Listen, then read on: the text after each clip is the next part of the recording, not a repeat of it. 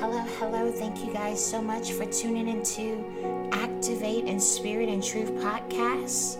I am Lex, and I have this beautiful woman of God, Minister Dorothy Samuels, with me today to empower you with an awesome message from God. Hello, everyone. Let us pray.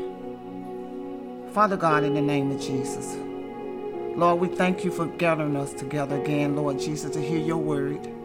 We know, God, that your blessings are in the midst because your word is blessed all by itself. And we ask, God, that your people will receive it, God, and that we continue to grow and do your will. In Jesus' name we pray. Amen. Thank you. Today we'll be talking about building up our spiritual walls. And we go to the book of Nehemiah. Nehemiah was a great man of God. Nehemiah was not a prophet. He wasn't even a spiritual leader.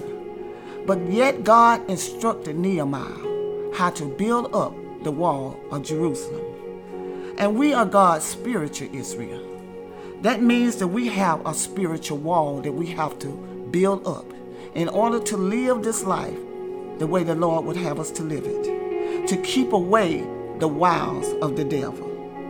So today we're going to go to the book of Nehemiah 2:17, which tells us, "Come, let us build up the wall of Jerusalem, that we be no more a reproach." We are the spiritual Israel, God's chosen people. We must build up our spiritual wall with the armor of God. If we go to Ephesians 6:10-11, it tells us, "Finally, my brethren, be strong in the Lord and in the power of his might. Put on the whole armor of God, that ye may be able to stand against the wiles of the devil." If we continue to read Ephesians 6:12-18, it tells us we must build up our spiritual wall. We must build our spiritual wall up with the armor of God. "For we wrestle not against flesh and blood, but against the principalities, against powers and rulers of darkness of this world, against spiritual wickedness in high places. Wherefore take you unto the whole armor of God, that you may be able to withstand the evil day, and having done all to stand. Stand therefore, having your loins girt about with the truth." We must always stand in truth for God. God's word is the truth. And having on the breastplate of righteousness, we must stand to be righteous with our wall building up. And in your feet shod with the preparation of the gospel of peace. We the people of God, we must always go in peace. We don't supposed to be brawlers looking for something to happen that's not of God. We must always walk in peace with God's people.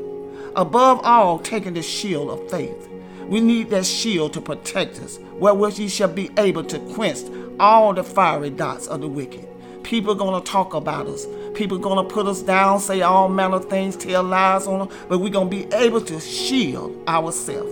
We're going to be able to keep ourselves from the fiery dot of the wicked. And take on the helmet of salvation and the sword of the Spirit, which is the word of God. God's word will forever stand. God's armor will forever stand. We must build up our spiritual wall. Build it up, praying always with all prayer and supplications in the Spirit, and watching thereunto with all perseverance and supplication for all saints, praying for one another.